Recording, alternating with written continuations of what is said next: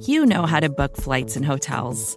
All you're missing is a tool to help you plan that unbelievable travel experience. That's why you need Viator. Book guided tours, excursions, and more in one place. There are over 300,000 travel experiences to choose from, so you can find something for everyone. And Viator offers free cancellation and 24/7 customer support for worry-free travel. Download the Viator app now and use code Viator10 for 10% off your first booking in the app. Find travel experiences for you. Do more with Viator. Chapter 2. We all met again at dinner time. Sir Percival was in such boisterous high spirits that I hardly recognized him as the same man whose quiet tact, refinement, and good sense had impressed me so strongly at the interview of the morning. The only trace of his former self that I could detect reappeared every now and then in his manner towards Miss Fairlie. A look or a word from her suspended his loudest laugh, checked his gayest flow of talk, and rendered him all attention to her and to no one else at table in an instant. Although he never openly tried to draw her into the conversation, he never lost the slightest chance she gave him of letting her drift into it by accident, and of saying the words to her under those favorable circumstances, which a man with less tact and delicacy would have pointedly addressed to her the moment they occurred to him. Rather to my surprise, Miss Fairlie appeared to be sensible of his attentions without being moved by them. She was a little confused from time to time when he looked at her or spoke to her, but she never warmed towards him. Rank, fortune, good breeding, good looks, the respect of a gentleman, and the devotion of a lover were all humbly placed at her feet, and, so far as appearances went, were all offered in vain.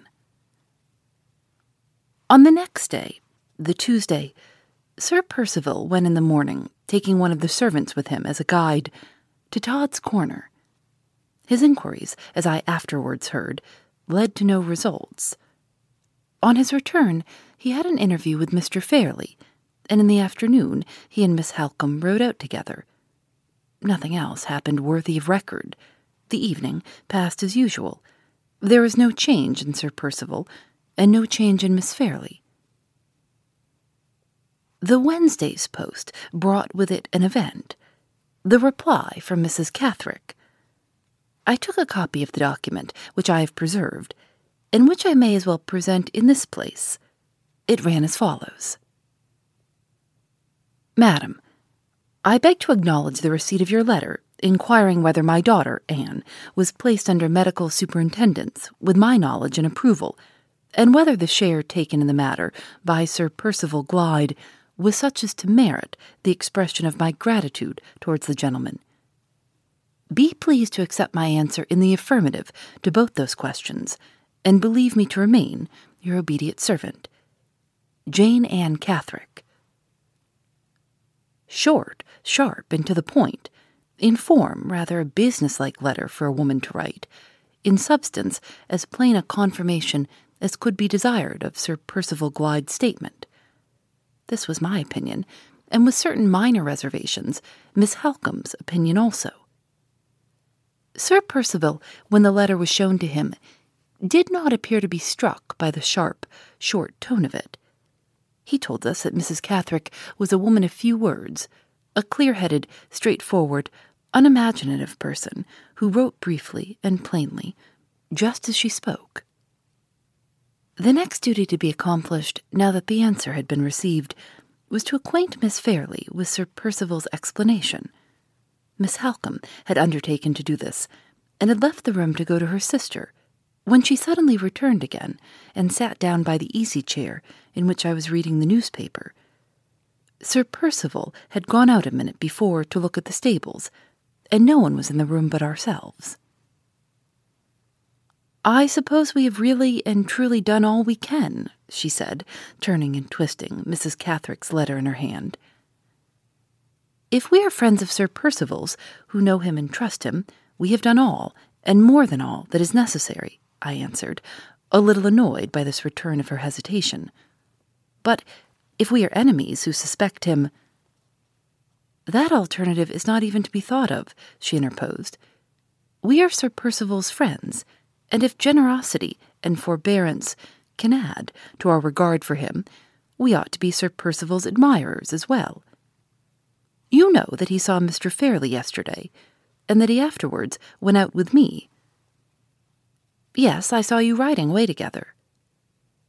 "We began the ride by talking about Anne Catherick, and about the singular manner in which Mr. Hartright met with her. But we soon dropped that subject, and Sir Percival spoke next, in the most unselfish terms, of his engagement with Laura. He said he had observed that she was out of spirits, and he was willing, if not informed to the contrary, to attribute that cause the alteration in her manner towards him during his present visit. If, however, there was any more serious reason for the change, he would entreat that no constraint might be placed on her inclinations, either by Mr. Fairley or by me. All he asked in that case was that she would recall to mind, for the last time, what the circumstances were under which the engagement between them was made, and what his conduct had been from the beginning of the courtship to the present time. If, after due reflection on those two subjects, she seriously desired that he should withdraw his pretensions to the honor of becoming her husband, and if she would tell him so plainly with her own lips, he would sacrifice himself by leaving her perfectly free to withdraw from the engagement. "No man could say more than that, Miss Halcombe. As to my experience, few men in his situation would have said as much." She paused after I had spoken those words, and looked at me with a singular expression of perplexity and distress. "I accuse nobody, and I suspect nothing," she broke out abruptly, "but I cannot and will not accept the responsibility of persuading Laura to this marriage."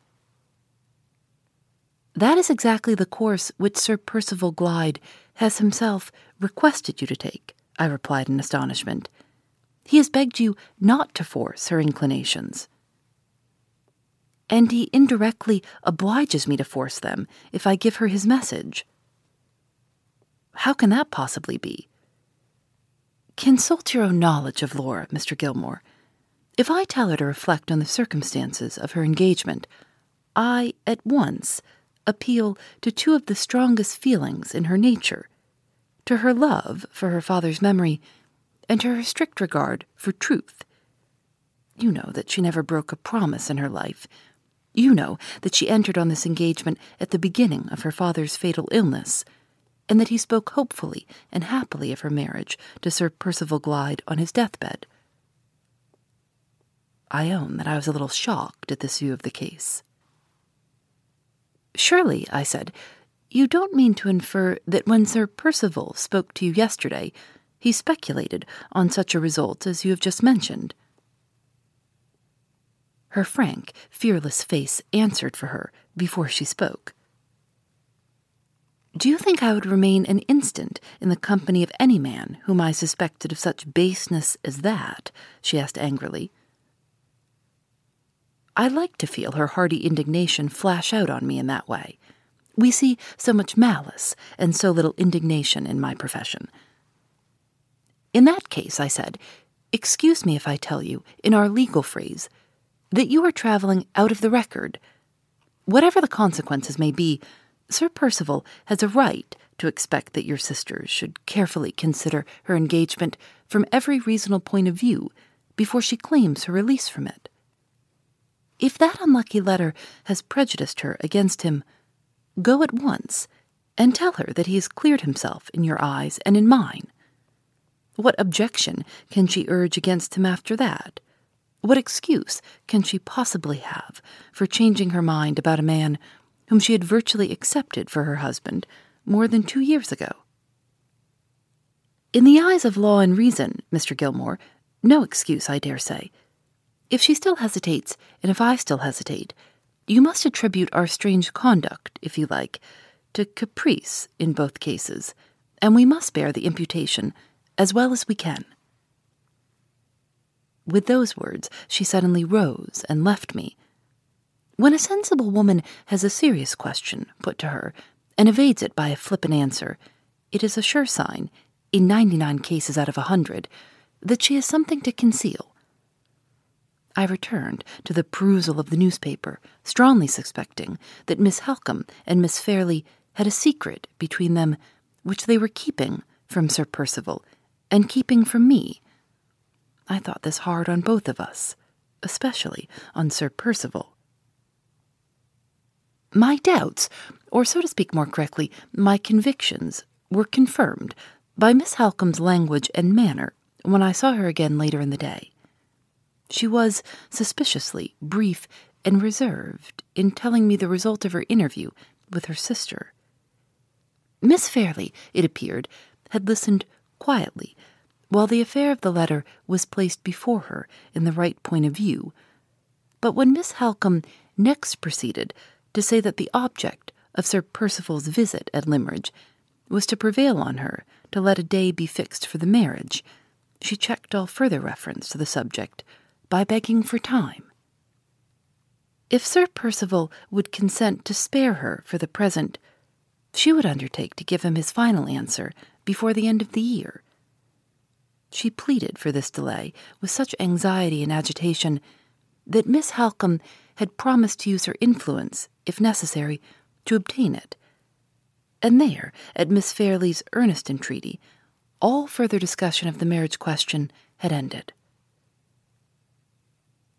The purely temporary arrangement thus proposed might have been convenient enough to the young lady, but it proved somewhat embarrassing to the writer of these lines. That morning's post had brought a letter from my partner, which obliged me to return to town the next day by the afternoon train. It was extremely probable that I should find no second opportunity of presenting myself at Limmeridge House during the remainder of the year. In that case, supposing Miss Fairley ultimately decided on holding to her engagement, my necessary personal communication with her, before I drew her settlement, would become something like a downright impossibility, and we should be obliged to commit to writing questions, which ought always to be discussed on both sides by word of mouth. I said nothing about this difficulty until Sir Percival had been consulted on the subject of the desired delay. He was too gallant a gentleman not to grant the request immediately. When Miss Halcombe informed me of this, I told her that I must absolutely speak to her sister before I left Limmeridge, and it was, therefore, arranged that I should see Miss Fairley in her own sitting-room the next morning. She did not come down to dinner or join us in the evening. Indisposition was the excuse, and I thought Sir Percival looked, as well he might, a little annoyed when he heard of it.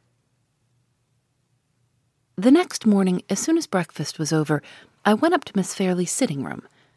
The poor girl looked so pale and sad, and came forward to welcome me so readily and prettily, that the resolution to lecture her on her caprice and indecision, which I had been forming all the way upstairs, failed me on the spot. I led her back to the chair from which she had risen, and placed myself opposite to her. Her cross-grained pet greyhound was in the room, and I fully expected a barking and snapping reception. Strange to say, the whimsical little brute falsified my expectations by jumping into my lap and poking its sharp muzzle familiarly into my hand the moment I sat down. "You used often to sit on my knee when you were a child, my dear," I said, "and now your little dog seems determined to succeed you in the vacant throne. Is that pretty drawing you're doing?" I pointed to a little album which lay on the table by her side, and which she had evidently been looking over when I came in. The page that lay open had a small watercolor landscape very neatly mounted on it. This was the drawing which had suggested my question, an idle question enough, but how could I begin to talk of business to her the moment I opened my lips? "No," she said, looking away from the drawing rather confusedly. "It is not my doing." Her fingers had a restless habit, which I remembered in her as a child, of always playing with the first thing that came to hand whenever anyone was talking to her. On this occasion, they wandered to the album, and toyed absently about the margin of the little watercolor drawing. The expression of melancholy deepened on her face. She did not look at the drawing, or look at me. Her eyes moved uneasily from object to object in the room, betraying plainly that she suspected what my purpose was in coming to speak to her. Seeing that, I thought it best to get to the purpose with as little delay as possible. "One of the errands, my dear, which brings me here, is to bid you good-bye," I began. "I must get back to London today, and before I leave, I want to have a word with you on the subject of your own affairs." "I am very sorry you are going, Mr. Gilmore," she said, looking at me kindly. "It is like the happy old times to have you here." "I hope I may be able to come back and recall those pleasant memories once more," I continued. "But as there is some uncertainty about the future, I must take my opportunity when I can get it and speak to you now. I am your old lawyer and your old friend, and I may remind you, I am sure, without offense, of the possibility of your marrying Sir Percival Glyde." She took her hand off the little album as suddenly as if it had turned hot and burnt her. Her fingers twined together nervously in her lap. Her eyes looked down again at the floor, and an expression of constraint settled on her face, which looked almost like an expression of pain. "Is it absolutely necessary to speak of my marriage engagement?" she asked in low tones. "It is necessary to refer to it," I answered, "but not to dwell on it. Let us merely say that you may marry, or that you may not marry. In the first case, I must be prepared, beforehand, to draw your settlement, and I ought not to do that without, as a matter of politeness, first consulting you. This may be my only chance of hearing what your wishes are. Let us, therefore, suppose the case of your marrying, and let me inform you, in as few words as possible, what your position is now, and what you may make it, if you please, in the future." I explained to her the object of a marriage settlement, and then told her exactly what her prospects were, in the first place, on her coming of age, and in the second place, on the decease of her uncle, marking the distinction between the property in which she had a life interest only, and the property which was left at her own control. She listened attentively, with the constrained expression still on her face, and her hands still nervously clasped together in her lap. "And now," I said in conclusion, "tell me if you can think of any condition which, in the case we have supposed, you would wish me to make for you, subject, of course, to your guardian's approval, as you are not yet of age." She moved very uneasily in her chair, then looked in my face on a sudden, very earnestly. "If it does happen," she began faintly, "if you are married," I added, helping her out. "Don't let him part me from Marianne," she cried, with a sudden outbreak of energy. "Oh, Mr. Gilmore, pray make it law that Marianne is to live with me." Under other circumstances I might, perhaps, have been amused at this essentially feminine interpretation of my question, and of the long explanation which had preceded it. But her looks and tones when she spoke were of a kind to make me more than serious. They distressed me. Her words, few as they were, betrayed a desperate clinging to the past which boded ill for the future. "Your having Marian Halcombe to live with you can easily be settled by private arrangement," I said. "You hardly understood my question, I think. It referred to your own property, to the disposal of your money. Supposing you were to make a will when you come of age, who would you like the money to go to?" "Marianne has been mother and sister both to me," said the good, affectionate girl, her pretty blue eyes glistening while she spoke. "May I leave it to Marianne, Mr. Gilmore?" "Certainly, my love," I answered, "but remember what a large sum it is. Would you like it all to go to Miss Halcombe?" She hesitated, her color came and went, and her hand stole back again to the little album. "Not all of it," she said. "There is someone else besides Marianne." She stopped, her color heightened, and the fingers of the hand that rested upon the album beat gently on the margin of the drawing, as if her memory had set them going mechanically with the remembrance of a favorite tune. "You mean some other member of the family besides Miss Halcombe?" I suggested, seeing her at a loss to proceed. The heightening color spread to her forehead and her neck, and the nervous fingers suddenly clasped themselves fast round the edge of the book. "There is someone else," she said, not noticing my last words, though she had evidently heard them. "There is someone else who might like a little keepsake if I might leave it. There would be no harm if I should die first." She paused again. The color that had spread over her cheeks suddenly left them. The hand on the album resigned its hold, trembled a little, and moved the book away from her. She looked at me for an instant, then turned her head aside in the chair. Her handkerchief fell to the floor as she changed her position, and she hurriedly hid her face from me in her hands. Sad, to remember her as I did the liveliest, happiest child that ever laughed the day through, and to see her now, in the flower of her age and her beauty, so broken and so brought down as this.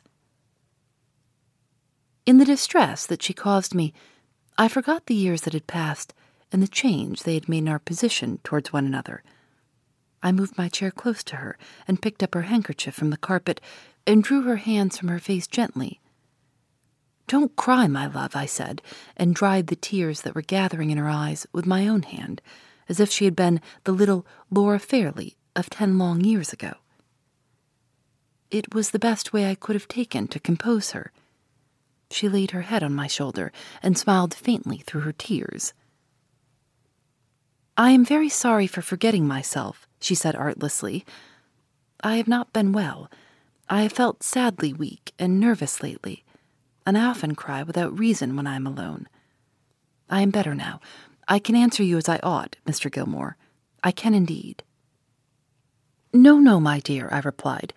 "We will consider the subject as done with for the present. You have said enough to sanction my taking the best possible care of your interests, and we can settle details at another opportunity.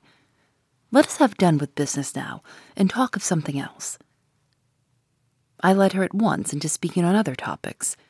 In 10 minutes' time, she was in better spirits, and I rose to take my leave. "Come here again," she said earnestly. "I will try to be worthier of your kind feeling for me, and for my interests, if you will only come again." Still clinging to the past, that past which I represented to her, in my way, as Miss Halcombe did in hers, it troubled me sorely to see her looking back at the beginning of her career, just as I look back at the end of mine. "If I do come again, I hope I shall find you better," I said, "better and happier. God bless you, my dear." She only answered by putting up her cheek to me to be kissed. Even lawyers have hearts, and mine ached a little as I took leave of her. The whole interview between us had hardly lasted more than half an hour.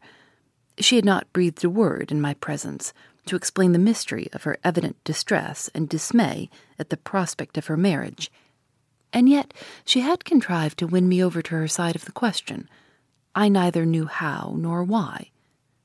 I had entered the room, feeling that Sir Percival Glyde had fair reason to complain of the manner in which she was treating him. I left it, secretly hoping that matters might end in her taking him at his word and claiming her release. A man of my age and experience ought to have known better than to vacillate in this unreasonable manner. I can make no excuse for myself. I can only tell the truth and say, so it was. The hour for my departure was now drawing near.